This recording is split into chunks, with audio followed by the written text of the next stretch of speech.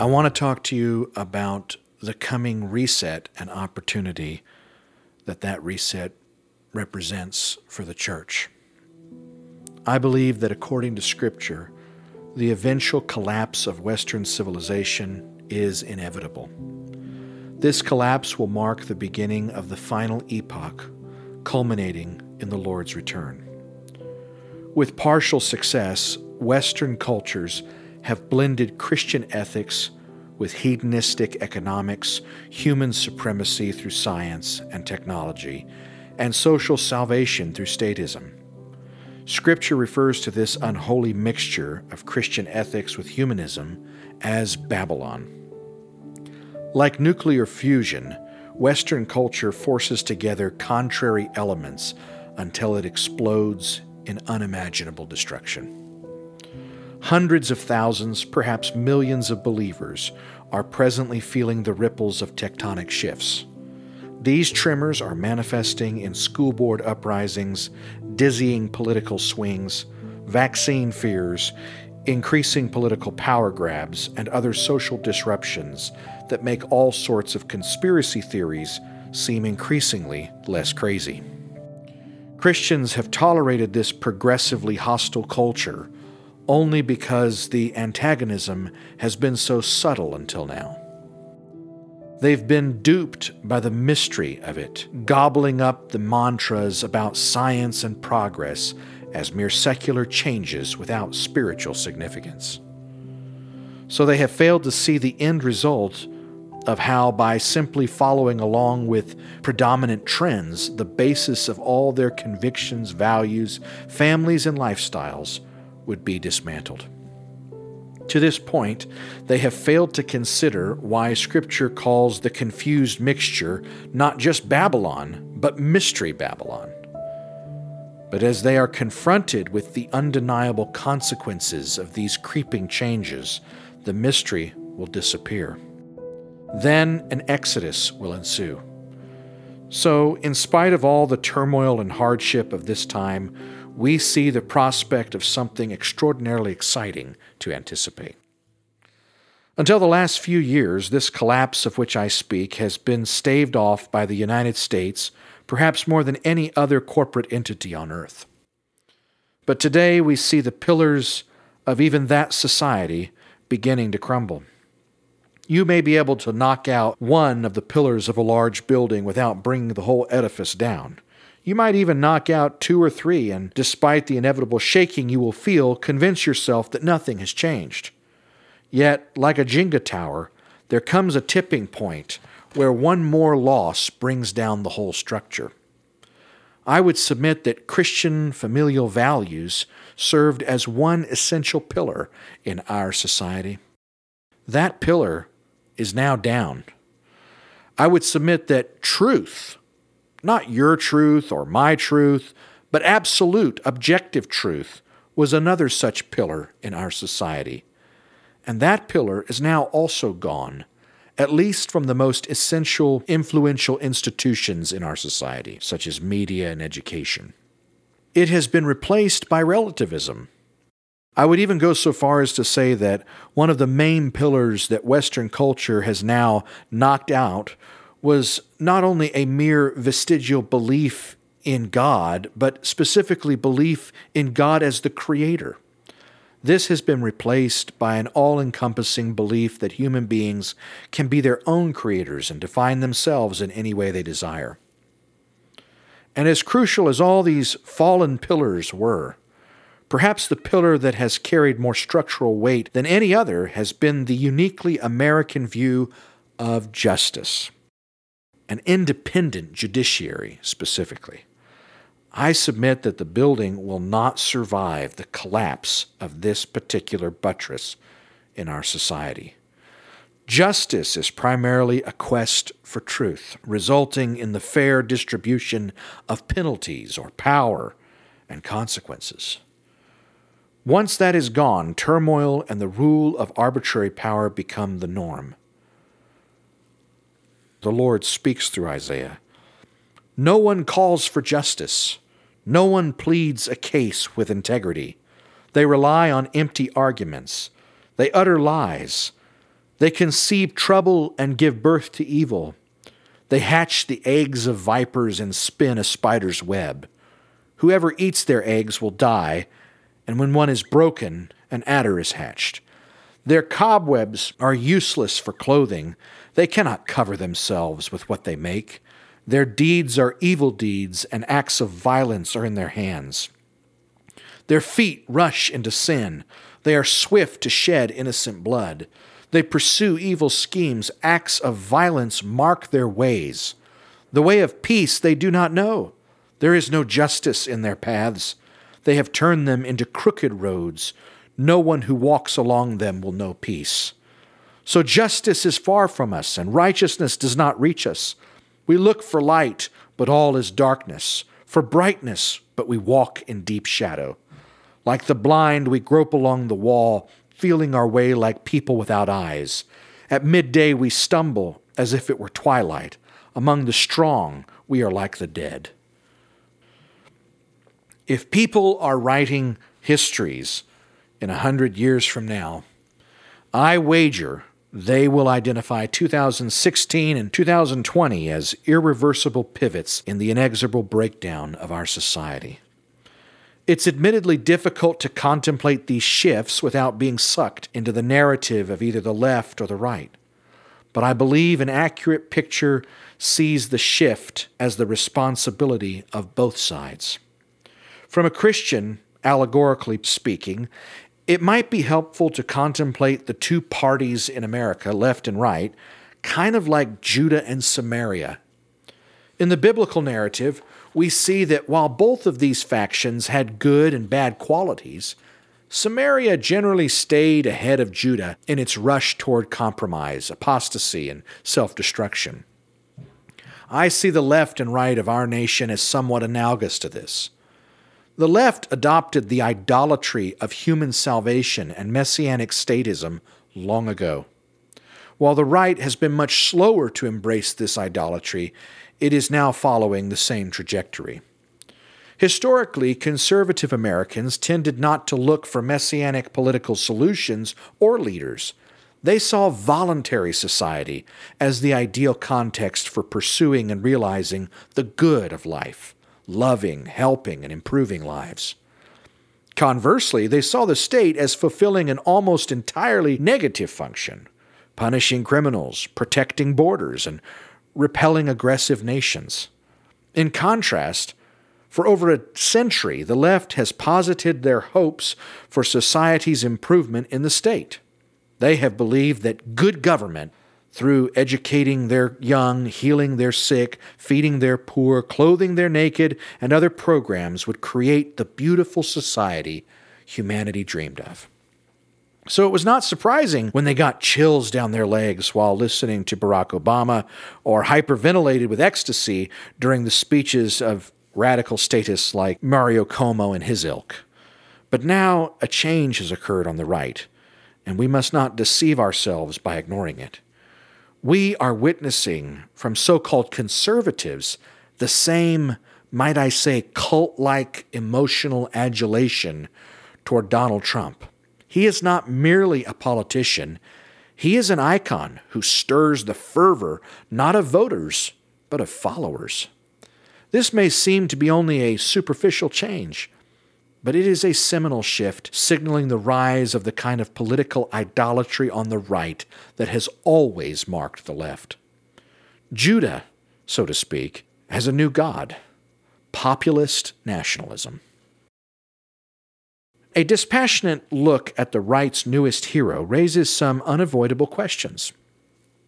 He was a Democrat until 2009, contributed massively to Hillary Clinton's Senate campaign, was pro-abortion until he wasn't, exhibited brash, brazen, bully tactics, was married as a serial monogamist, is known to be a philanderer, is a billionaire from Manhattan who calls his own autobiography the second best book after the Bible. No dispassionate observer among Christian conservatives could have been induced to call this man a conservative before his run in 2016. He is anything but. Despite his many personal and character flaws, he is viewed as a winner by many on the right, and that is enough. It seems that his unscrupulous tenacity for ego domination is somehow connected to his success, which is why his barbarities are often overlooked when they align with the right's political agenda. We can find pertinent lessons for our times from the stories of Sodom, Nebuchadnezzar, Belshazzar, Nineveh, and Herod. We discover that judgment and chaos were released when these people and nations crossed some critical line of brazen pride in the face of God. I would point out that none of these entities belonged to God's covenant people. Nebuchadnezzar, Belshazzar, Nineveh, Herod, Sodom, they weren't good places before judgment. None of them were categorically sanctioned of Yahweh, yet all of them enjoyed at least inaction from angelic judgment until they crossed some pivotal line of hubris in the face of their Maker. In the same manner, it would seem as though Christian nationalism may have crossed a similar line in recent years. And I'm not convinced that it's prudent to view the calamity of COVID and its triggered government overreach as entirely detached from the collective pivot occurring in the attitudes and values and politics of our nation at that time. I'm suggesting that the changes erupting around us, from COVID to wars to government overreach, unscrupulous indoctrination of children, and so on, might all be seen as a kind of judgment, you might say, when considered through a biblical lens. Regardless, injustice has become the cry of our times. The left clamors against the right's perceived injustice against minorities and underclasses. The right boils in rage against the politically driven prosecutions and persecutions of their champion. In contrast, just 50 years ago, Richard Nixon resigned with dignity when his proximity to scandal cost him entirely the support of even his own party in Congress. Why?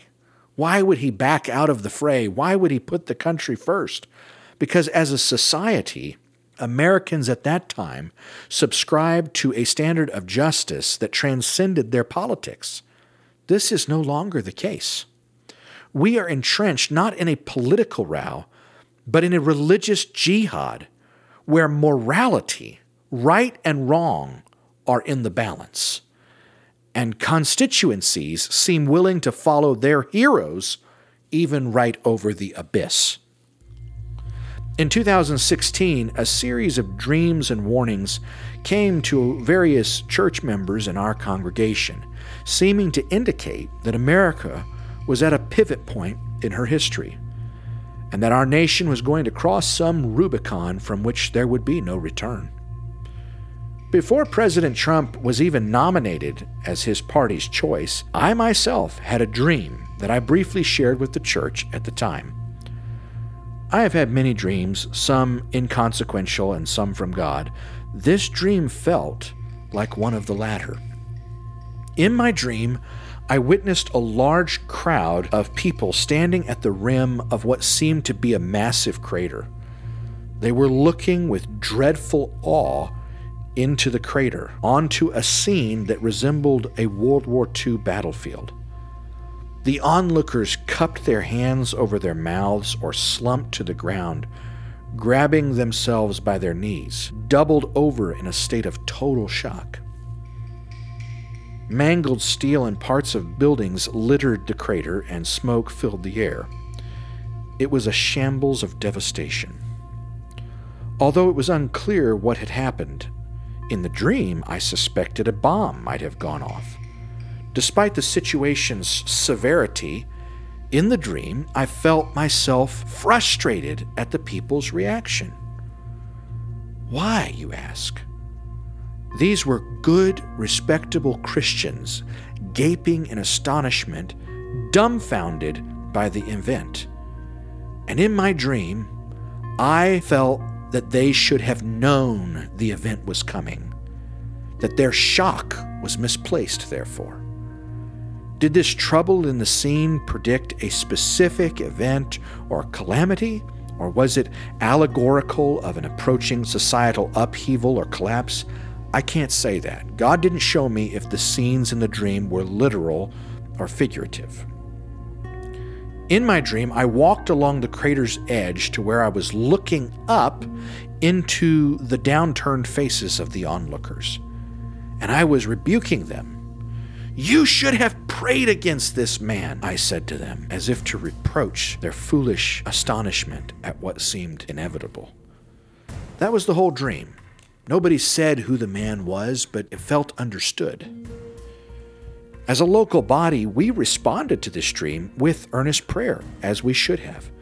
Still, I'm not sure that the dream was merely intended to get this small congregation to pray. Instead, I'm afraid it was an insight into coming events which could have only been avoided by a degree of spiritual vision and awareness that was tragically and dismally lacking in the modern church in America. Conservatives look back at the FBI Justice Department's mobilization against a then-sitting president in pursuit of now disproven allegations spawned from his political opponent. They see how Hillary Clinton went scot-free for her actual violations, which James Comey of the FBI later admitted. They contrast that handling of Hillary's scandal to the 3.5 years of nonstop investigation against President Trump for something that is now considered a hoax, the Russia collusion hoax. And conservatives are incredulous to see how the pillar of justice is cracking, in their view, under our society. You may say, but it's not cracking. That doesn't really matter. If people believe and perceive that it is cracking, then in actuality, it's cracking. Now, on the heels of these historic overreaches against a president, subsequently renounced as baseless and persecutorial, the same president now has over 90 charges, felony charges, from Justice Departments ranging from the U.S. Justice Department to Manhattan to Georgia coming against him. 90 criminal counts. Harvard law professor Alan Dershowitz, a career Democrat and Clinton donor, widely discredits these prosecutions. Left and right condemn the Alvin Bragg Manhattan prosecution as ludicrous and certain to fail on appeal. Still, none in their right mind can expect a Manhattan jury to separate their political feelings from the defendant before them and issue a fair verdict for the very man 90% of New Yorkers voted against. The district attorney in Atlanta, Georgia, has charged 19 of Trump's top administration officials with crimes ranging from conspiracy to fraud and sedition. Again, pundits on both sides claim that such charges will be tough to prove and have no historical basis. Conservatives understandably believe that the justice system is no longer independent, but has become the most deadly tool in the political arena. Simultaneous to these regional charges, the U.S. Justice Department has charged the former president with incitement to sedition and other high-level felonies. Additionally, they have charged him with scores of crimes related to his handling of classified documents. In none of these cases is the former president being accused of a crime that the average population can readily relate to, such as murder or burglary or battery and the like. It appears to the population like another political witch hunt, just like the last one that lasted 3.5 years. It looks like the Justice Department is weaponized by the political left to persecute or prosecute the mishandling of papers after having ignored Clinton's violations, such as destroying hard drives with hammers in her garage and wiping evidence with bleach bit from hard drives. To at least half the nation, the blindfold has been torn from the eyes of Lady Justice, and her sword is stabbing one side on behalf of the other. Folks, we've never been here before, not even close. Our boat as a nation has slipped its moorings, and we are adrift in uncharted waters. And we would be blind, naive fools, in the words of Jesus, to fail to read the signs of these times. So I return to my first idea. Western civilization will collapse. And the current political upheaval in America signals the fracturing of its most essential pillar, justice. And when it does collapse, what happens then?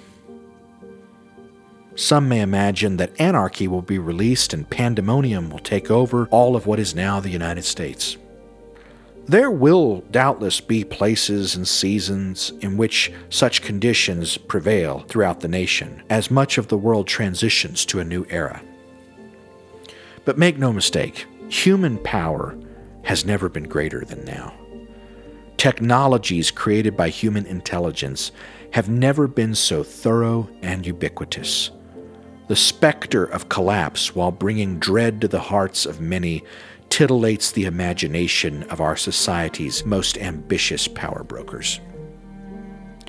This is articulated in the vision for what has been termed by the World Economic Forum the Great Reset. They look with great anticipation toward the opportunity of reshaping society. Messianic states are salivating at the thought of an end to this current model that we call Western civilization. They see it as their best chance to remake the world as it should be, according to their own salvific utopian ideals. Some imagine that we are already living in a post-Christian society, and while that is a valid depiction of institutions like media and academia, we underestimate the extent to which Christian values still influence our culture. We cannot even conceive of a brand new model actually divorced from the ethics that informed and still inform this nation. The Constitution is a document codified 250 years ago, and like it or not, it was established when people had a completely different view of family, church, human origins, science, sexuality, statism, and personal liberty. If you tally up the sources referenced by the Founding Fathers in the Constitutional Conventions, you will find scores of sources. John Knox, various philosophers, they even reference the French Revolution, though entirely negatively. But if you were to find the second most quoted source, the Bible is quoted 30 times more than that. We should not underestimate the totality of difference between the Christian-influenced culture of today, compromised as it may be, and the future societies which will be grounded and established free of every Christian value and ethic, and maybe not just free of them, but in antagonism to them. The concept of democracy that truly limits power and diversifies authority may no longer endure. The American political system is built on the presupposition of human imperfection, and therefore the need to limit inevitably flawed human power. However, a new hierarchy of governance has long since emerged and is now increasingly uncontested in predominant sectors of Western culture over the last 250 years. I'm talking about the supremacy of scientific expertise. Doctors don't gain their position by winning elections, nor do scientists such as Dr. Fauci.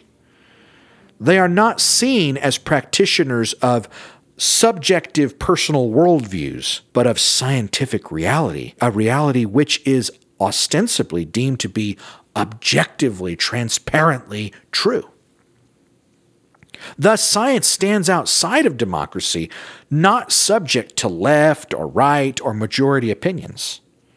So the incredible power increasingly handed to the scientific elite is based on the universal acceptance of their truth claims, something unprecedented in the realm of political governance until now. As artificial intelligence gains trust and becomes perceived as essentially accurate and increasingly infallible, it will inevitably replace the antiquated need for democracy. In short, the future's AI system will bring the uncontested expertise of science into the political sphere, ending the need for debate and dissent. We want our power diversified across many bodies of government. Even though this is inefficient, we want this because humans are imperfect. They make bad decisions.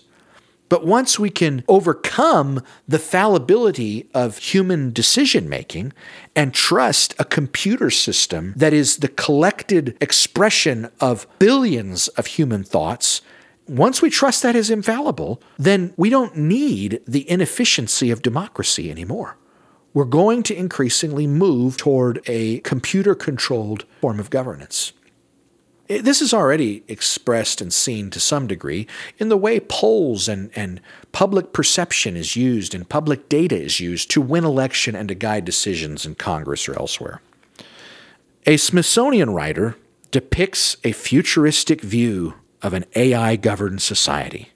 He says, quote, "Civil rights drones fly over police pods as they race to the scene of a crime, one AI watching over another AI for the protection of humankind.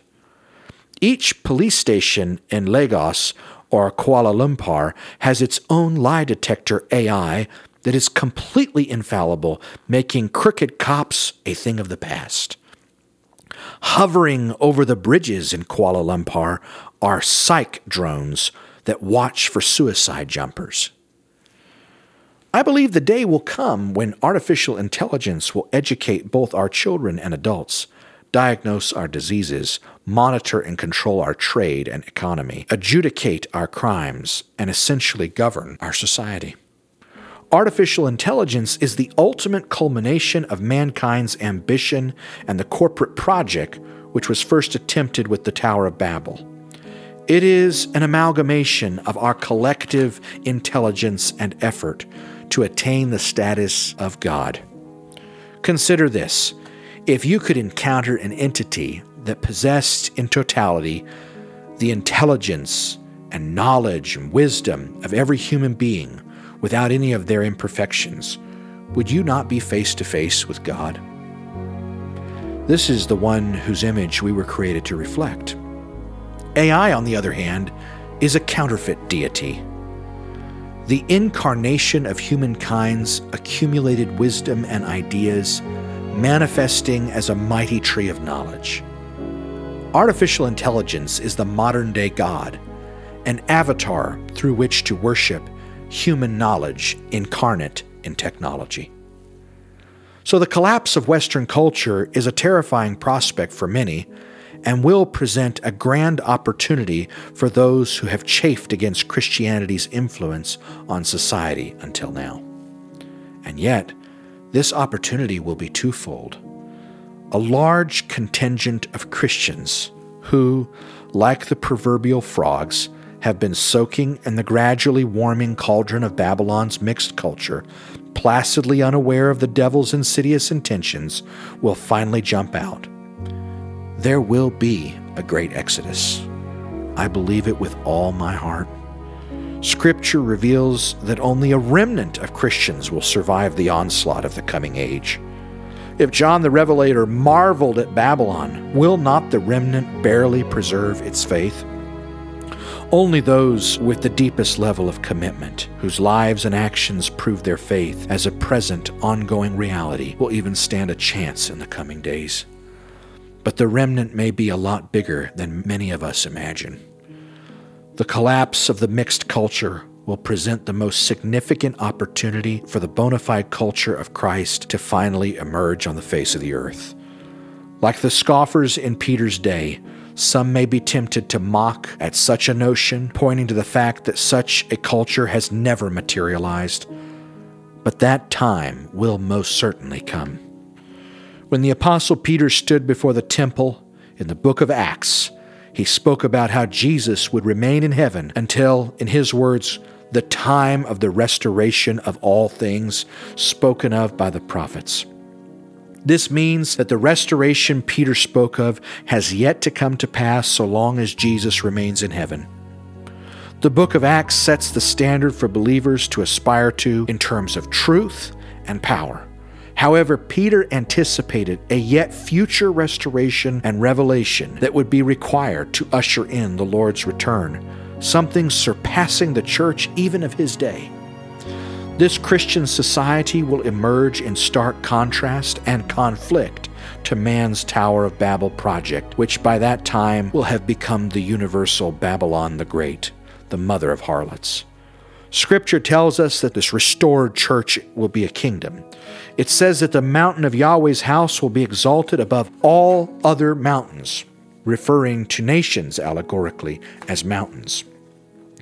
The prophets that Peter referred to said that the kings of the earth would see the success of the Lord's kingdom and stream to her from the four corners of the earth, asking that Zion teach them her ways. Jesus showed no interest when offered all the kingdoms of the world and their glory, and he insisted to Pilate that his kingdom was not of this world. John further declared that all worldly kingdoms lie under the evil one's control. Thus, any world rulers asking to be taught by Zion will be abandoning their worldly thrones and political powers of death to become true sons of Zion, the city of peace, Jerusalem descending from above. Biblical prophecy depicts the Messianic stone that will come down and strike the feet of the great man-made God, fashioned as an image in man's likeness. Scripture says this stone would bring down that gargantuan image of deified man. As I said at the onset of COVID, we must remember that what is good for the church is not always good for the world, and what is good for the world is not always good for the church. The church is too comfortable in Babylon. If Babylon were to remain a safe, palatable place for Christianity, the church would never be driven out like the children of Israel from Egypt. Zion would never find the wherewithal to cross the Red Sea, head into the wilderness, and seek a homeland beyond the confines of Egypt. And the church will never become what God has called her to be until she has been exiled from the world's cultures. But when the host cultures become too hot to endure, Zion will hear a voice from heaven saying, "Come out of her, my people." And I ask you to expand your thinking and try to imagine what it will look like for a kingdom to even come close to fulfilling the grand promises of the prophets. Could anyone honestly conclude that this restored kingdom amounts to no more than widespread recitation of the sinner's prayer, or even multitudes of individual believers lost and intermingled in Babylon?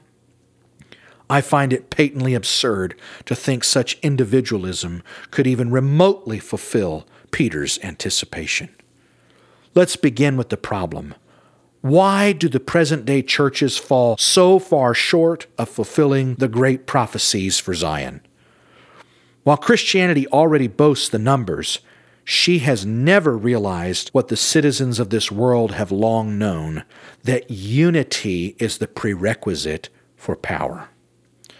We look at Christian groups around the world and see the old denominations crumbling and on the verge of extinction. The Amish church is now larger than the Lutheran church in America. For the most part, these stodgy mausoleums of past glory have no vision, no sense of commitment or community, but simply served as adjuncts and chaplains to the broader society. They're as good as dead and will likely be gone within a generation. So what does that leave of Christianity? Pentecostalism is the fastest growing religion in the history of the world. 30,000 added each day to the Pentecostal movement. The Pentecostal movement has power, passion, fervor, and a mission, and yet they fail to see the need for their beliefs to shape their way of life, to incorporate economy, education, and the wholeness of an entire way of life. That is, to shape a unique culture distinct from the surrounding societies. They content themselves with powerful spiritual experiences and Bible-based creeds. Then there are the evangelicals, who largely represent a less sleepy version of their older mainline denominational cousins. They prize doctrine, education, and success, but relegate soteriology, salvation, to something entirely metaphysical, internal to the human experience, and not a lived reality or visible culture among people. Thus, they can never fulfill the corporate messianic prophecies. What about the Anabaptists? In contrast to all the rest, they do believe that one's faith should affect the entirety of one's life. They are lifestyle Christians whose belief shapes every sphere of their existence. However, they lack a unified authority due to their rejection of the ongoing and direct working of the Holy Spirit. They choose their ministers by casting lots, a practice that appeared to cease in the Church of the Acts once the Holy Spirit had been poured out. As a result, they are defined by disunity more than any other group. They will divide over the color of their buggy tops, the rubber on their wheels, or the shape of their suspenders. This is unfortunate because they could be the most potent, effective instrument of Christianity in civilization if they were unified. Because they have come to reject the anointing of the Holy Spirit, they have ceased to avail themselves of the only force capable of unifying them, and thus become buried in their carnal-minded independence. Some have the Holy Spirit, but reject the lifestyle. Others have the lifestyle, but reject the Holy Spirit. But none have the unity of the faith and the bonds of peace. They have not discovered the beauty of worshiping the Father in spirit and in truth.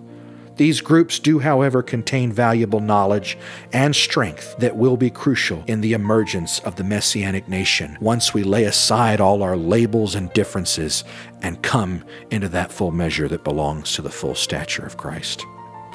The Apostle Paul promised that only in the dispensation of the fullness of times, in the end, will God gather all things that are in Christ under one head, things in heaven and things on earth.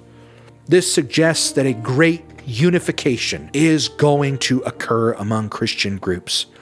This further implies that Christ's lordship will oversee not only our heavenly notions and belief systems, but also things on earth, the practical spheres and necessities of human life and existence.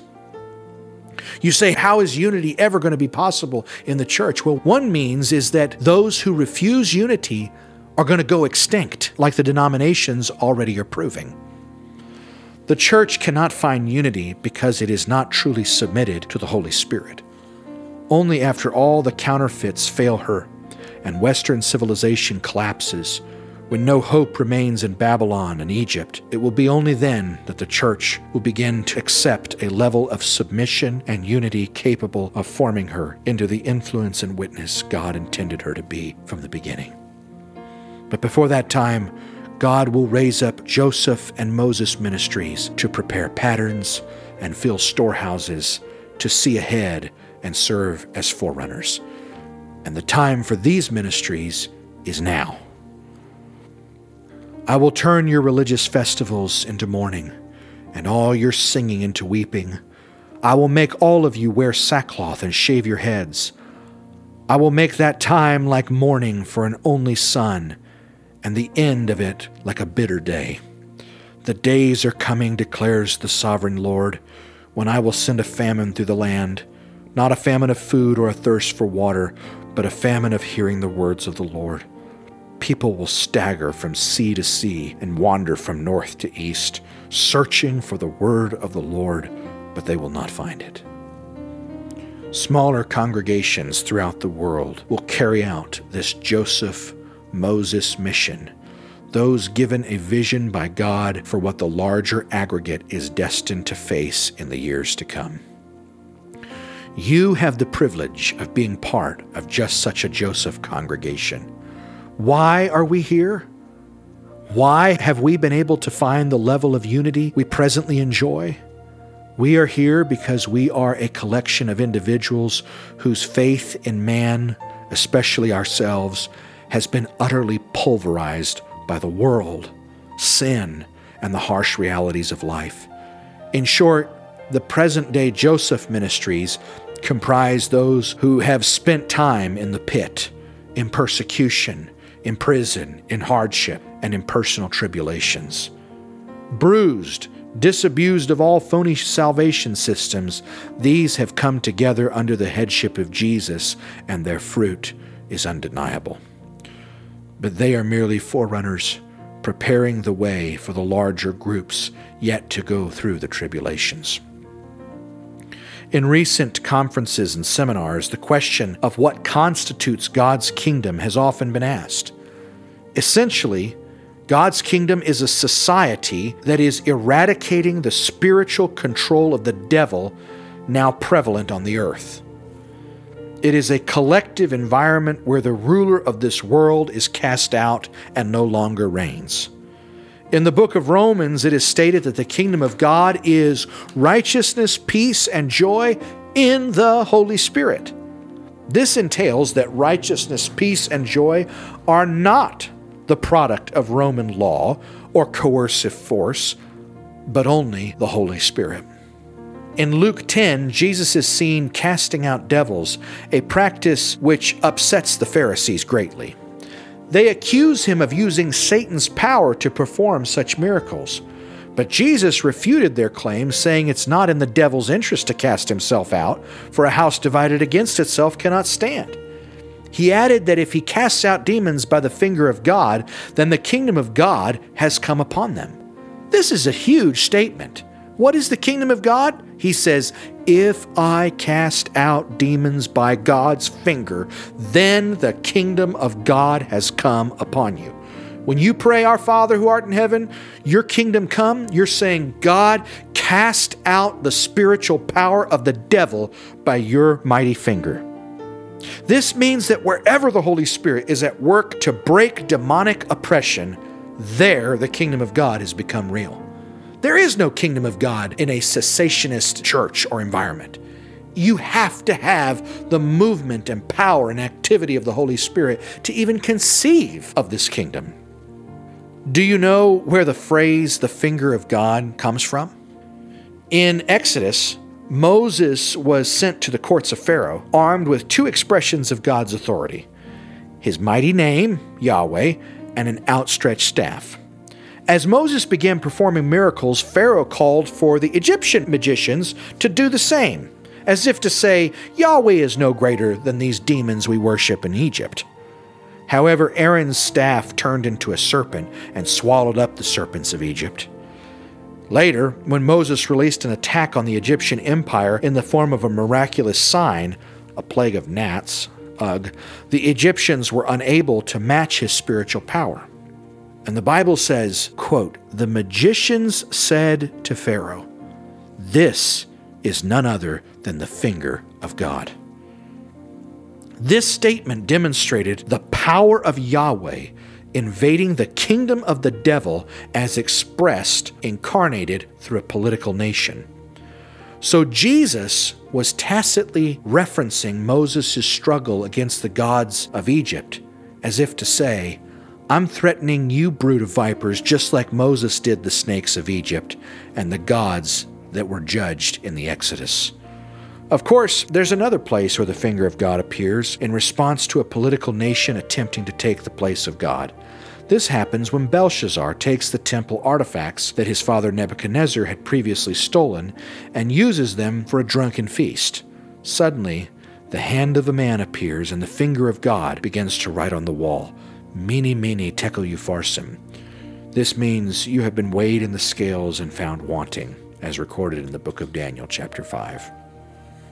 Throughout history, it seems that God's casting out finger appears when he intervenes to challenge the earthly embodiment of Satan's dominion in the form of tyrants, Egyptian wisdom, Pharisaical human religiosity, or anything else that threatens the reign of the Holy Spirit.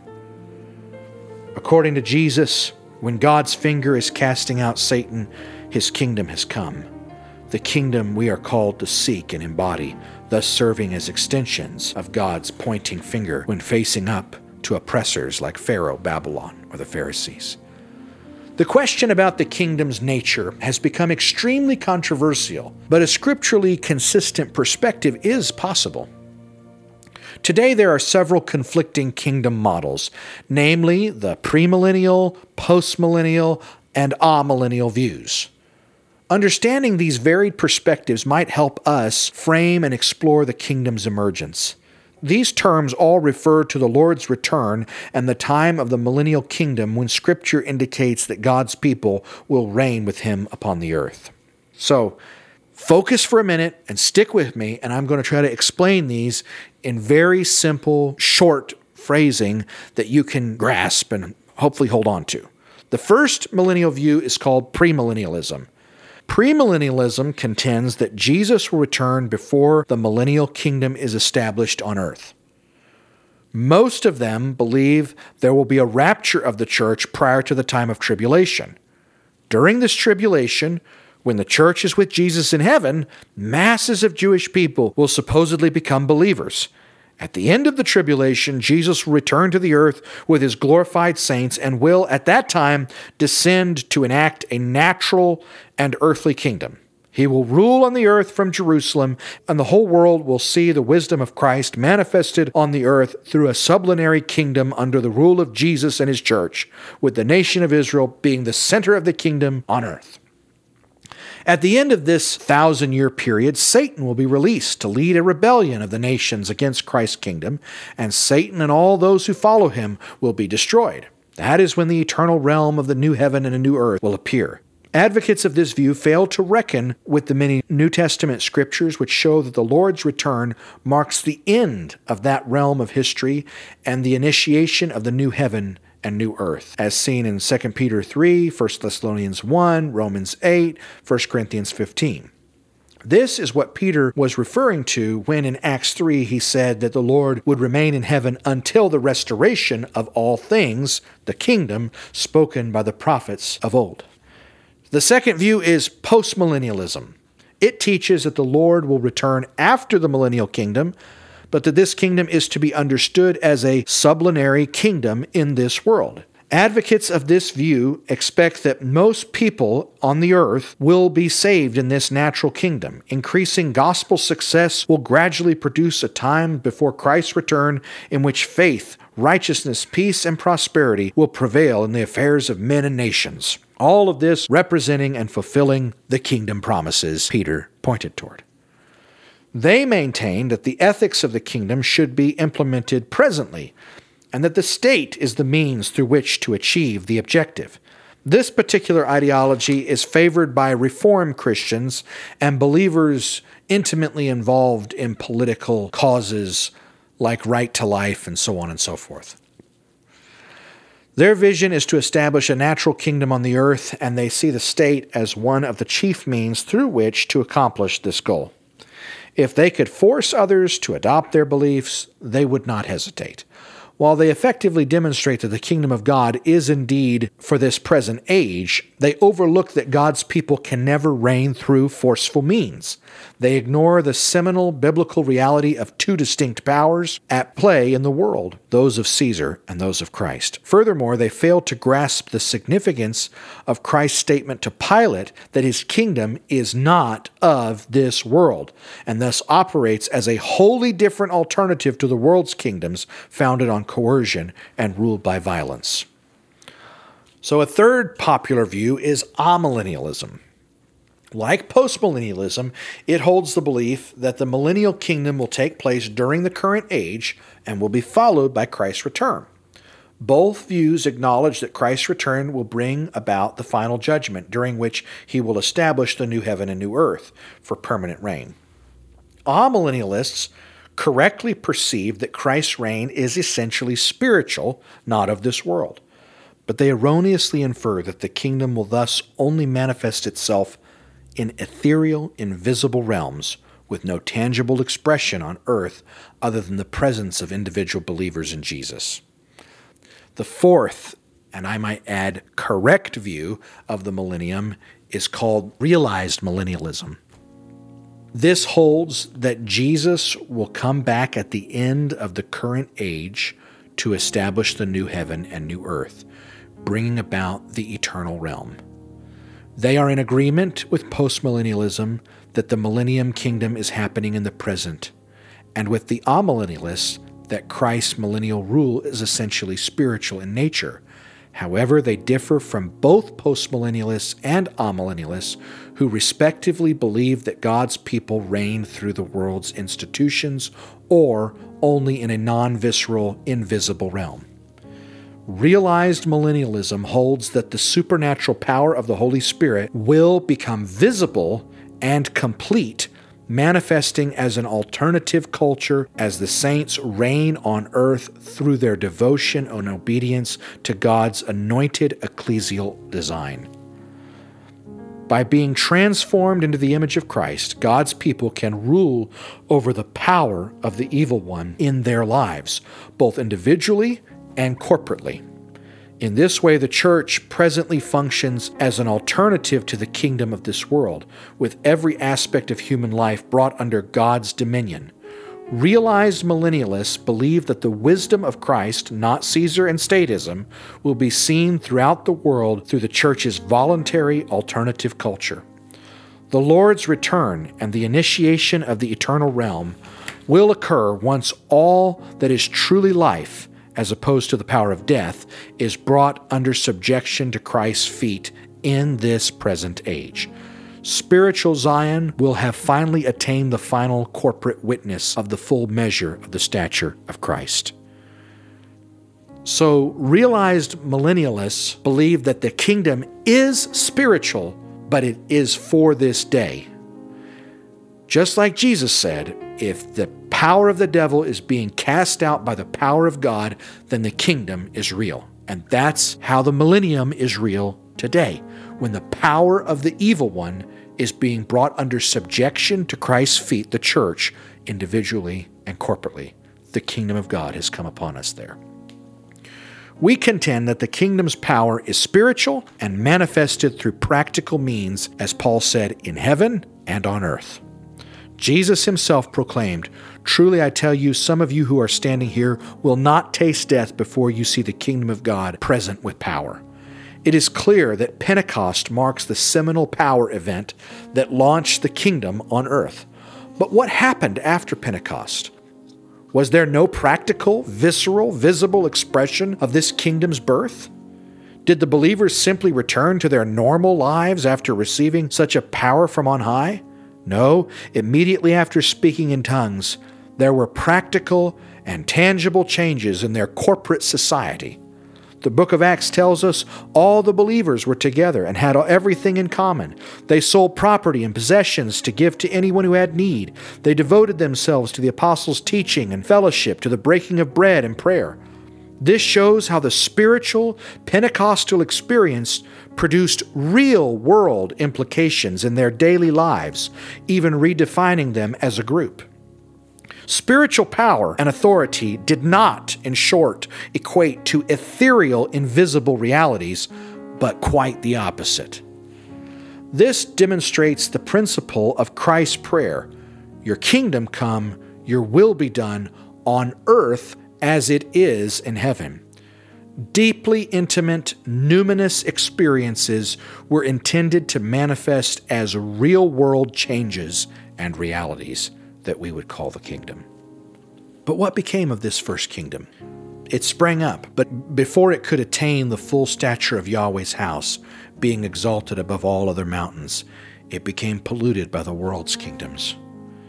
In the last days, the mountain of the house of Yahweh will be established as the chief of the mountains. It will be raised above the hills, and all nations will stream to it. And many peoples will come and say, "Come, let us go up to the mountain of the Lord, to the house of the God of Jacob. He will teach us his ways, so that we may walk in his paths. For the law will go forth from Zion, and the word of the Lord from Jerusalem." And again, "But you have come to Mount Zion," the writer of Hebrews says, "to the city of the living God, the heavenly Jerusalem. You have come to thousands upon thousands of angels in joyful assembly, to the church of the firstborn, whose names are written in heaven. You have come to God, to the judge of all, to the spirits of righteous men made perfect, to Jesus, the mediator of a new covenant, and to the sprinkled blood that speaks a better word than that of the blood of Abel." So, if, as this last scripture makes clear, the church is present-day Zion, what do we have to look forward to? Part of our dilemma is our usage of a somewhat antiquated word, kingdom. If we translated this into modern vernacular, we would most likely use the word state or government. Yet if Christians were to go around speaking about the state or government of Jesus, people would freak out. This gives us an insight as to why the Romans were so afraid of Christianity. They did not see it as a private belief, but as a kingdom, an existential threat to the Roman Empire. Christianity is supposed to be a Messianic nation. Jesus didn't even try to avoid the similarity. He drew a stark contrast to Caesar's kind of power, but still chose to repurpose the very word gospel from the most powerful politician of his day, who had coined that term gospel to proclaim the coming of a total state, the gospel of Rome. If we were to translate into modern language Christ's use of gospel, a term linguists link to revolution and political campaigns, it would be similar to saying the uprising of our new country. Dream with me for a moment. Imagine a nation without boundaries, sewn into pockets of every political sphere of the earth, so coordinated with the headship of the Spirit, with no rebellion or conflicts, that it would function as one man. Picture not just a few campuses throughout the United States in places like Texas, but innumerable locations spread across the globe where individuals can finally discover in Christ all that they previously sought in academia, economy, and nationalism. Can you envision it? What is it like? Would these be like reservations among nations, where we would enjoy semi-autonomous liberties or self-governance, where we would use none of the power of the state, but create environments where the ethics and economy and education and life of Christ could flourish? Would it be a church? Would it be a movement? Or would it be a nation? I submit to you that it would be a nation. That's not my word. Peter said, "But you are a chosen people, a royal priesthood, a holy nation, God's special possession." He's speaking of the church in the way God formerly spoke of Israel. Paul says, "You were once alienated from the commonwealth of Israel." But he tells the believers of his day, now you're not alienated from this commonwealth. That's like saying the state, like the Commonwealth of Virginia, the nation of Israel. But now you're part of this nation, this predestined people with a predestined purpose on the earth. Peter combines spiritual and political terminology, priesthood and nation, in this stupendous statement. This isn't the politics of deception or the politics of coercion. It's the reign of God upon the earth. The Lord isn't going to come back for a congregation or two in a building or two. He will return for a holy nation of hundreds of thousands, if not millions. How must we expand our minds, change our gears, and rethink our strategies to prepare for what's coming? Babylon is shaking, but hidden in that tremendous confused system are countless Daniels and Shadrachs and Meshachs and Abednegos. There's a remnant, and they're hearing the grinding of tectonic plates as the cultural tremors begin. He has promised, "Once more I will shake not only the earth, but heaven also." The words "once more" signify the removal of what can be shaken, that is, created things, so that the unshakable may remain. Therefore, since we are receiving an unshakable kingdom, let us be filled with gratitude and so worship God acceptably with reverence and awe. I ask, Paul said, that the eyes of your heart may be enlightened, so that you may know the hope of his calling, the riches of his glorious inheritance in the saints, and the surpassing greatness of his power to us who believe. Again, he said, so now through the church, the multifaceted wisdom of God in all its countless aspects might now be made known, revealing the mystery to the angelic rulers and authorities in heavenly places. Lord, where can we find the embodiment of your divine presence, your kingdom of righteousness, your holy mountain towering above all others? It's not a physical location, but a nation spread throughout the world, where leaders and officials from every corner of the globe come to seek guidance and say, teach us your ways. Can we learn from you? We don't know what this kingdom will look like. We don't know what exact form or configuration it may assume. But if you bear a little folly, I can almost imagine having conversations with world leaders in the future where we would ask them to give us a reservation, a land, sizable tracts, maybe hundreds of thousands of acres, where we can live unto the Lord as He has desired. We will explain to these host nations the jobs that will come to their area, the education, the tourism, the prosperity, the peace that would come in a region, and basically ask them, can you form some alliance with us, some agreement where we have semi-autonomous control over this realm, but we would pay you a flat tax or do something that would benefit the host nation, some kind of brokered contractual agreement. And no, I don't anticipate that this is going to be an abiding permanent solution. In the end, the two witnesses will lie dead in the streets. But I believe some great revelation of Zion is going to emerge before that time of final trouble and persecution. As I mentioned in the beginning, Peter says the heavens will receive Jesus until the time of the restoration of all things spoken of by the prophets. So what have the prophets foretold? Isaiah lived in a day of wickedness and apostasy. He protested the transgression of Israel, describing his contemporaries as more ignorant than beasts of burden.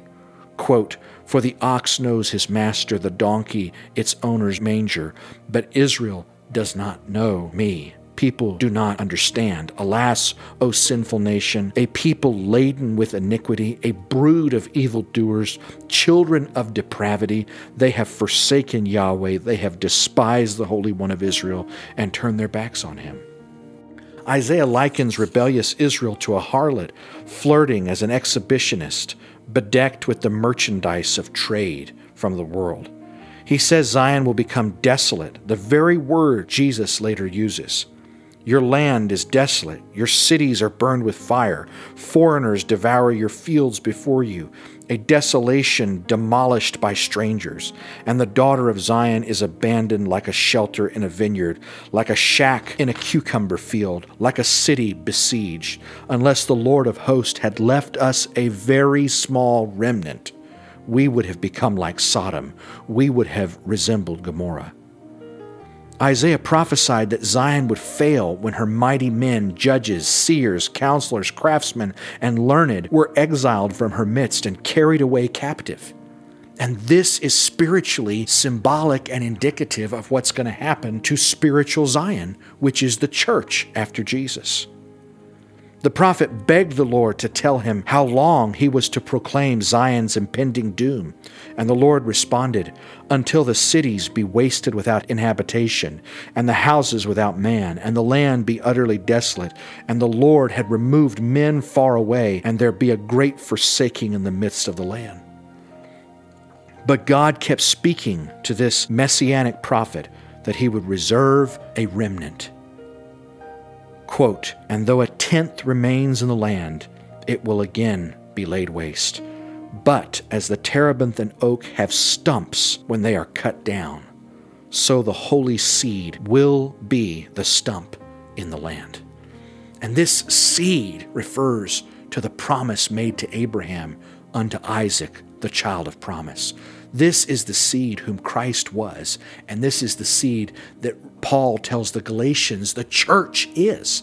It is the destined people, the corporate elected people of God that Isaiah is referring to. And the majority is going to reject the truth. The majority is going to fall away.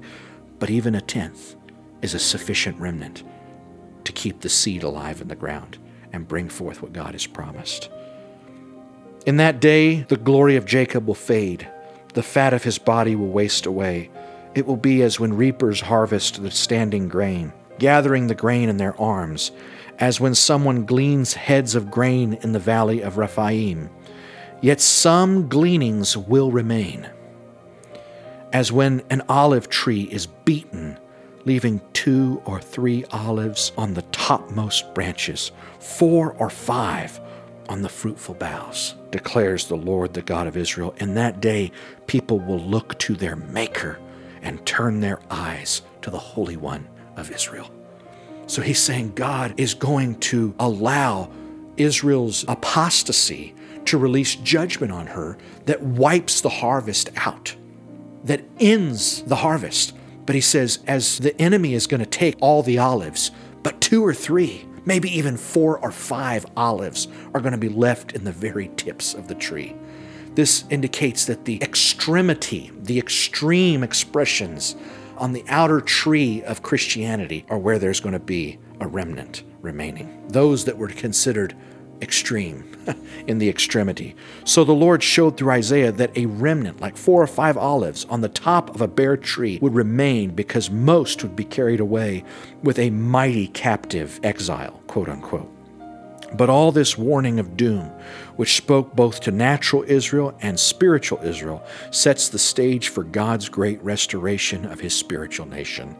He describes a time when those gleanings from the field and those few olives in the top of the tree will rise and grow to become the fullest expression of Zion, his covenant people, which the world has ever seen. Isaiah 49. Thus says the Lord, in a favorable time I have answered you, and in a day of salvation I have helped you. And I will keep you and give you for a covenant of the people, to restore the land, to make them inherit the desolate heritages, saying to those who are bound, go forth. To those who are in darkness, show yourself. Along the roads they will feed, and their pastures will be on all bare heights. They will not hunger or thirst, nor will the scorching heat or sun strike them. For he who has compassion on them will lead them and will guide them to springs of water. These are the springs Jesus spoke of in John when he talked to the woman at the well, and again in chapter 7 when he said, if anyone thirsts, let him come unto me and drink. And John said he was speaking of the Holy Spirit. This is how the famine is broken, where they're wandering from north to south and east to west. When there's a famine for the word of God, he's saying it's going to be broken in Zion. Isaiah continues here in chapter 49. I will make all my mountains a road, and my highways will be raised up.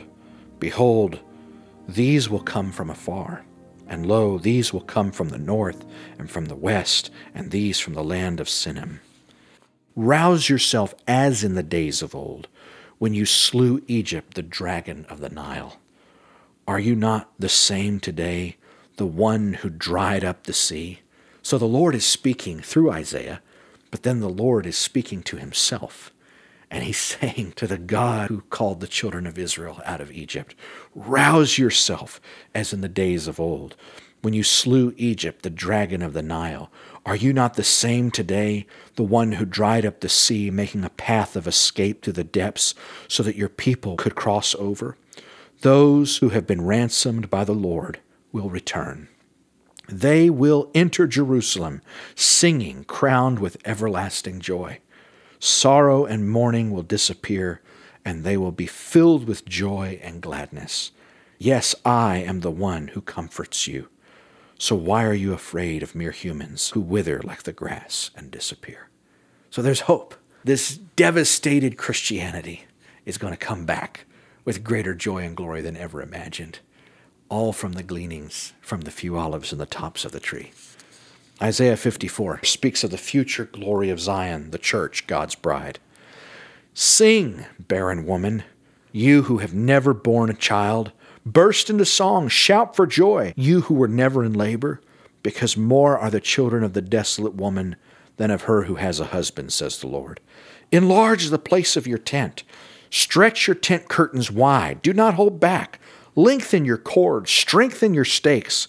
For you will spread out to the right and to the left. Your descendants will dispossess nations and settle in their desolate cities. Do not be afraid. You will not be put to shame. Do not fear disgrace. You will not be humiliated. You will forget the shame of your youth and remember no more the reproach of your widowhood, for your Maker is your husband. The Lord Almighty is his name. The Holy One of Israel is your Redeemer. He is called the God of all the earth. Yahweh will call you back as if you were a wife deserted and distressed in spirit, a wife who married young only to be rejected, says your Lord. For a brief moment I abandoned you. This describes the church losing her covenant relationship, her sanctity with God. Her sanctification broke off the marriage, just as when they were divorced from the Garden of Eden. So the church was divorced when she married the state in the Constantinian synthesis. But this describes the reunion.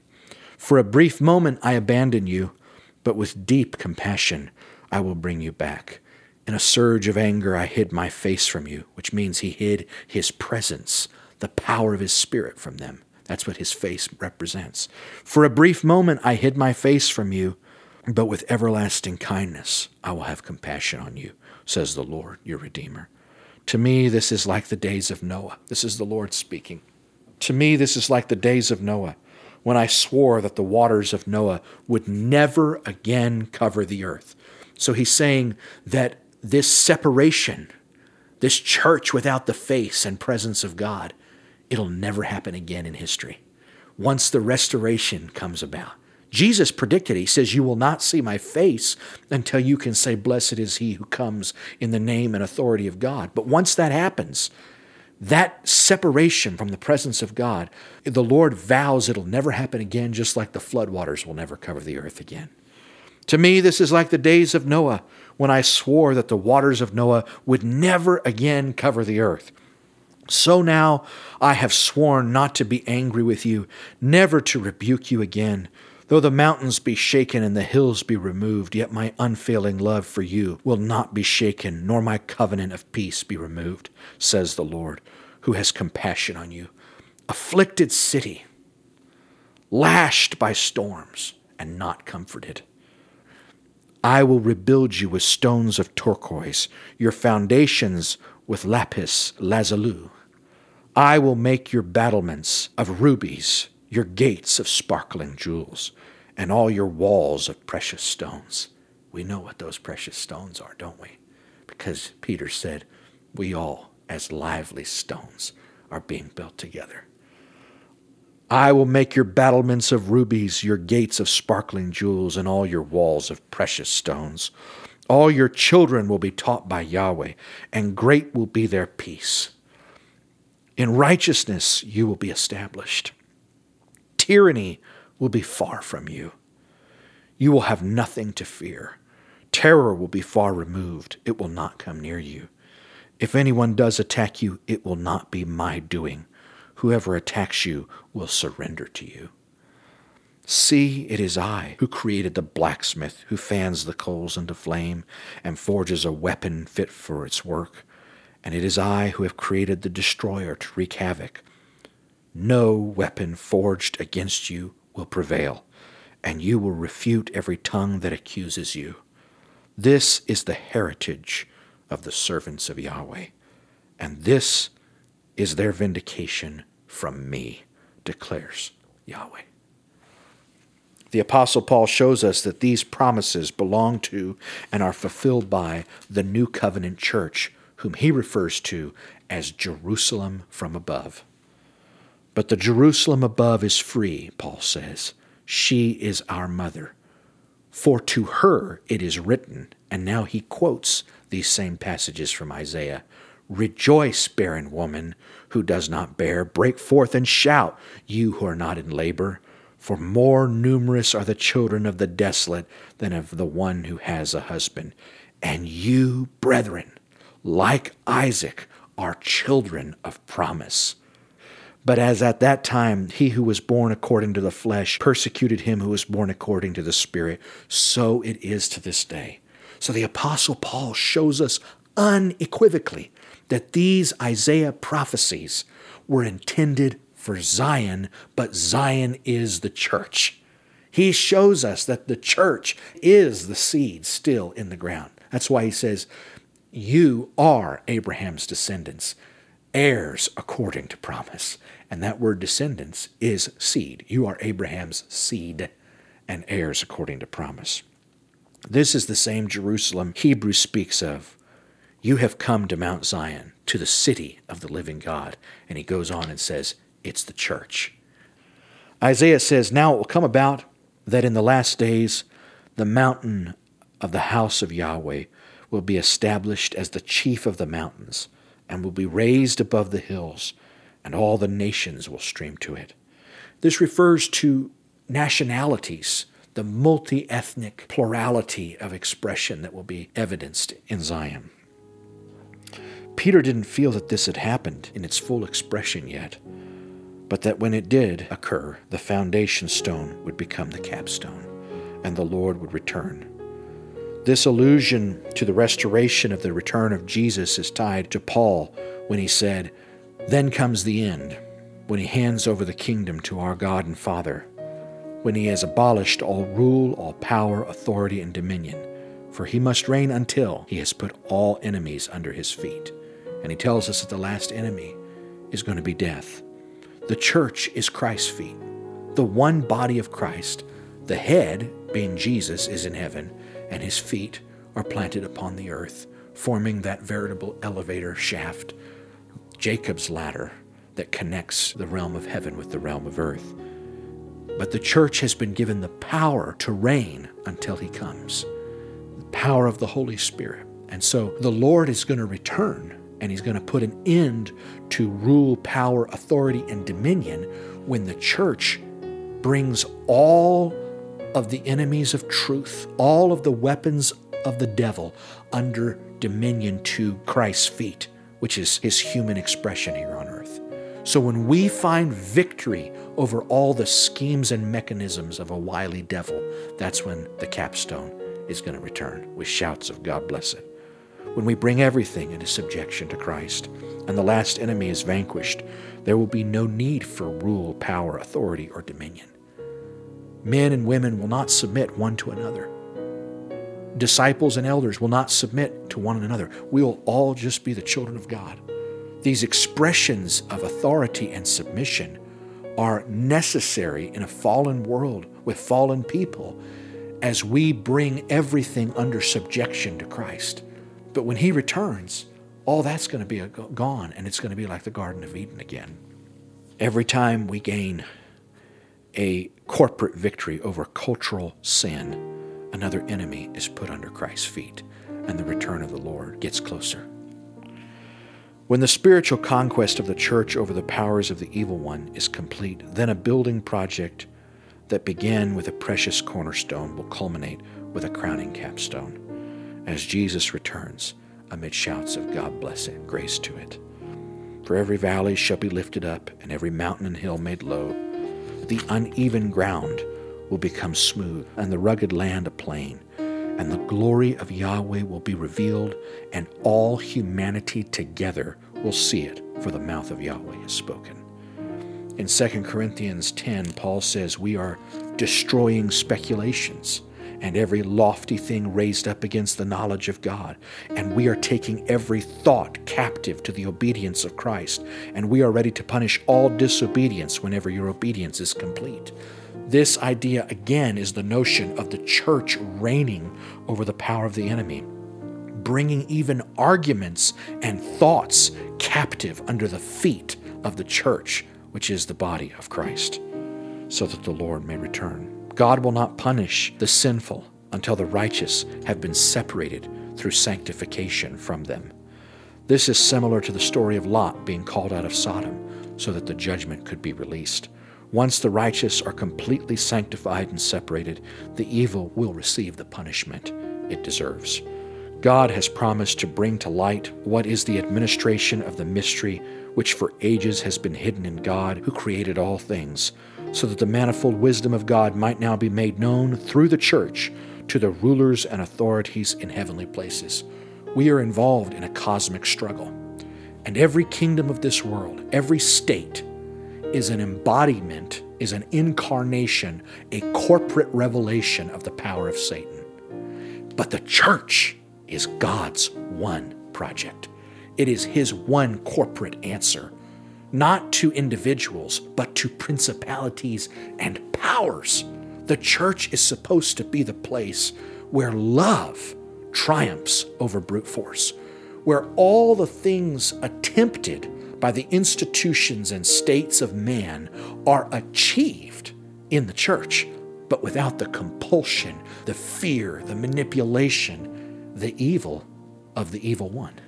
So it's God's big answer to all the kingdoms of this world that lie under the control of the evil one. He doesn't say that this wisdom will be demonstrated in a forgotten street corner. It will be demonstrated to principalities and powers, the spiritual forces warring against Yahweh, as seen in Daniel. And the final act will come when the church corporately brings to naught all the power of the enemy through its corporate expression. This has not yet happened on the level that the apostles described, for the writer of Hebrews says, "Yet all things are not presently subjected to him." That's our duty, to bring everything, speculations, arguments, thoughts, education, essentials of life, our relationships, our marriages, our families, every addiction, vices, temptations, under the dominion of Christ. Not by compulsion, that's statism, but by the power of the Spirit and love, that's the church. In the dispensation of the fullness of times, he will bring under one head all things that are in Christ. Is that where he ends the sentence? No, he goes on, things in heaven and things on earth. It's all encompassing. It's everything. Christians are willing to contemplate a kingdom that is strictly of heavenly minded things. But Paul says it's going to be things in heaven and things on earth. So what I'm saying is that the church will not exit Babylon so long as she is comfortable and at peace there. The collapse of Western civilization will prove the catalyst for the church's exodus and final restoration. When she is driven out of Egypt, then she will accept the authority of the Spirit and begin to discover these epic promises predicting Zion's final revelation and worldwide maturity. However, God sends a remnant of the remnant ahead, a small group here and there, like Joseph and Moses, to do the work of filling storehouses, rediscovering God's patterns, and providing a spiritual sanctuary, building a spiritual ark for the approaching storms. In Psalms 105, it says, God called for a famine upon the land. He broke the staff of bread. He sent a man before them, Joseph, who was sold as a slave. They afflicted his feet with fetters. He himself was laid in irons until the time that his word came to pass. The word of the Lord trusted to him. The king sent and released him, the ruler of peoples, and set him free. He made him lord of his house and ruler over all his possessions, to imprison his princes at will, that he might teach his elders wisdom. Israel also came into Egypt. Thus Jacob sojourned in the land of Ham, and he caused his people to be very fruitful and made them stronger than their adversaries. This is that before God allowed the great collapse to come on his people, the famine of that day, Joseph was going through some personal things and preparing the way. I vividly remember when my mother, Brother Tzafrir, Abraham, and I visited Brother T.W. Barnes, a highly respected prophet of the United Pentecostal Organization, back in 2003. During our visit, Brother Barnes shared with us about his calling to the ministry. He recounted a time when he was just 16 years old, sitting on a grassy hill in Minden, Louisiana. He had a vision of a large gift-wrapped box descending from the sky. And the Lord said to him, I have called you and given you the gift of prophecy to be a mouthpiece for my people. That's what I've been. I've been a prophet, Brother Barnes said to us. But then he turned and said, but Brother Adams is an apostle. God called him with the call of Joseph to be a blessing to his brothers. The UPC doesn't use terms like apostle, and Brother Barnes had never heard of the prophecy given over my father 30 years before in Phoenix. But that prophecy in Phoenix gave the mission not only to my dad, but to this whole movement that he spearheaded. We were given the mandate of a Joseph ministry, called to the wilderness and waste places, but ultimately to fill storehouses with lost truths and patterns that would help our brothers survive the tribulations approaching. Joseph was rejected. He looked like he had lost his way. It looked like evil had triumphed over good and killed the dream inside. He was lied about and hated, but he served as a type of Jesus, wearing the coat of many nations, many colors. Mistreated in Egypt, he was thrown in prison, and it took a famine to get him out of there, out of the dungeon into the courts of Pharaoh. Then he married a Gentile bride, and together they brought salvation and food in a time of hunger, not just for his brothers, but for the whole world. This is a type of what we as Christians are called to be, to build storehouses, as the prophecies have said. Those 7 years of plenty can be more discouraging than the 7 years of famine, because you start asking yourself, why am I doing this? What is this all about? The Lord says there is something coming that you can't even get your mind around at the present time. Stay faithful. The difference between who we were 50 years ago and who we are right now is no smaller than the difference between what we are now and what I'm describing in the future that God will call us to be part of. People, get ready. You may say, we can't do that. Well, no, but that's the exciting part. God is going to do it through us and in spite of us. Don't you want to be part of that? When COVID shut the world down, I said famines have a way of ejecting Josephs from the prison where they've been hiding. The troubles that are coming on the earth are going to bring the body of Christ out of the dungeon hall and into the courts of Pharaoh. That's an example of one of the kings of the earth turning to Zion and saying, teach us your ways. It's crucial that we pray and stay informed about the current political climate. Stay aware of the foundations that are crumbling in our society. It's evident that the very foundations of Babylon are crumbling around us. Nevertheless, we're not alone as Christians. There are many, many others who remain devoted to the Lord and refuse to bend their knee to Baal. As we speak, worshipers of Yahweh are taking a stand in school meetings, objecting to the propaganda being fed their children. Soon they're going to be hearing a voice saying, come out of her, my people. There are hundreds of thousands of Mennonites and Amish wondering why they don't experience the power of God like their Anabaptist forefathers once did. And yet there are some already hearing the voice of the Lord in places like Wisconsin. Let the voice go forth to the ends of the earth. Well, Joseph, you will say, you're too small. You're just one man. But God will save by many or by few. Joseph, you're too weak. But God says, I know that you only have a little strength, yet you have kept my word and have not denied my name. I will open and none can shut. I will shut and none will open. But Joseph, you don't have enough time. But the Lord will do a quick work. For him, a day is as 1,000 years, and 1,000 years is a day. In Revelations, the church of the last day is described as the sons of fresh anointing, spoken of by Zechariah. These two witnesses, the book of Revelations shows us, stand upon the earth representing the Gentile and Jewish, cultivated and wild olive branches of the faith. The ministry of these witnesses comes in two phases. First, they will operate in unparalleled power, glory, and witness. And lastly, they will suffer persecution and the great tribulation to reveal that love is stronger than death. And the church has overcome the fear of death, by which the devil holds all humanity in bondage, according to Hebrews 2:14. But before the great tribulation, the church, as these two witnesses, will experience unprecedented restoration and miraculous power. This glory of Zion will trigger Satan's wrath, because the devil himself realizes that his time is short. Why does he think his time is short? Because the church's witness in that final restoration season will prove so effective as to guarantee Satan's total defeat across the entire earth if Zion were permitted to continue to flourish. That's what we've got to be anticipating.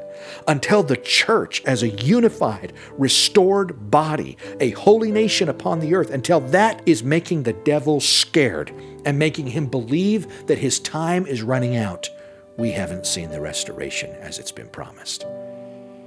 In short, we will see a great reunion that precipitates a great outpouring of spiritual power. Just as on the day of Pentecost, when the church of the last day becomes of one mind and one accord, great power will fall from heaven. There will be no more denominations, sects, or divisions. The Holy Spirit will sovereignly bring together all things that are in Christ under one head. We will witness tears of reconciliation and sweet embraces as long-lost brothers reconnect. The networking of Christ's body will surpass all imagination. Those we once considered enemies will prove to be our friends. God's restoration of Zion will be more brilliant than rubies, more magnificent than the courts of Solomon, an awe-inspiring display as the world has never seen. Nations will see Zion's righteousness, and all kings her glory. You will be called by a new name, which the mouth of Yahweh will bestow. You will be a crown of glory in the hand of the Lord, a royal diadem in the palm of your God. No longer will you be called forsaken, nor your land named desolate, but you will be called Hephzibah, and your land Beulah, for the Lord will take delight in you, and your land will be his bride. As the trouble shakes you up and makes you nervous at night, just remember, as darkness increases, the light is going to shine forth all the brighter. Zechariah says, "At evening time there will be light, and on that day living water will flow from Jerusalem." These are the same living waters Ezekiel is speaking of in the final temple. Those who dwell in the valley of the shadow of death, upon them a light has dawned. So the darkness is scary, but it predicts the emergence of a bright beacon that is going to become a city set upon a hill that cannot be hidden. As the church mourns in Babylon presently, we, the pioneers, are filled with anticipation for the approaching exodus towards Judea. Hailing from Europe, we are the forerunners who have set our sights on the westlands of Palestine, where we tirelessly work to drain the swamps, build the roads, plant the crops and trees. Our gaze returns again and again to the horizon, waiting and watching for the remnant's return. Our efforts are met with mockery and marginalization by those who still cling to life in Europe, such as it was before World War II, or in Babylon today. To them, our aspirations seem foolish and naive, but we continue to toil away in our Zionist camps, driven by a dream we cannot ignore or escape. The dreamer still lives, even though he may be in the dungeon or in the swamps of Palestine. In 1948, after enduring immense tribulation, those who once could not submit or even find the slightest hope of unity looked to the shores of a better country and the promise of their own culture and land. The rebirth of natural Israel predicts the rebirth of spiritual Israel.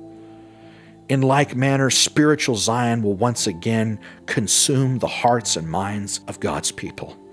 It will be a dream they cannot awake from. They will come from east and west, driven by the terror of Babylon's collapse. They will bless the names and memories of all those through the years who gave their lives to rebirth a nation from a desert before the world had turned against the church. We are those people. They will come to dwell in houses they did not build. Let us build those houses. They will feast on vineyards they did not plant. Let us be busy planting those vineyards. They will drink from wells that they did not dig. Let us continue digging those wells. And we, the Halutzim, meaning the Aliyah pioneers, will be there, or at least our children and grandchildren will be there to welcome them to the shores of God's country. A spiritual place, a holy nation, not a geographic region. Ours is the task of pilgrimage, pioneering a way through the wilderness, forging a walkable course of obedience back to the patterns of Yahweh and of life. Blessed are those who believe, who have not seen. Blessed are those who leave Babylon before the new Pharaoh ascends, before the bricks and whips and plagues and deaths of the firstborn. Blessed are those who prepare the way of the Lord. We, as at the beginning 50 years ago, are the voice of those shouting in the wilderness. Prepare the way of the Lord in the wilderness. Make a straight highway for our God in the desert. But this won't be a desert forever. Isaiah 35 says, the wilderness and the desert will be glad. That's how Palestine felt when the first Aliyah pioneers started coming over. The wilderness and the desert will be glad, and the Arabah will rejoice and blossom. Like the crocus, it will blossom profusely and rejoice with rejoicing and shouts of joy. The glory of Lebanon will be given to it, the majesty of Carmel and Sharon. They will see the glory of the Lord and the majesty of our God. Encourage the exhausted and strengthen the feeble. Say to those with anxious hearts, take courage, fear not. Behold, your God will come with vengeance. The recompense of God will come, but he will save you. Then the eyes of the blind will be opened, and the ears of the deaf will be unstopped. Then the lame will leap like a deer, and the tongue of the mute will shout for joy. For waters will break forth in the wilderness, and streams in the Arabah. In the haunt of jackals, its resting place, grass becomes reeds and rushes. A highway will be there, a roadway, and it will be called the highway of holiness. The unclean will not travel on it, but it will be for him who walks that way. And fools will not wander on it. No lion will be there, nor will any vicious beast go upon it. These will not be found there, but the redeemed will walk there, and the ransomed of the Lord will return and come with joyful shouting to Zion, with everlasting joy upon their heads. They will find gladness and joy, and sorrow and sighing will flee away. God help us. Help us to fix our eyes on these eternal promises. Promises hidden in Christ's wisdom and God's plan for ages immemorial, but that are now starting to be revealed in our time.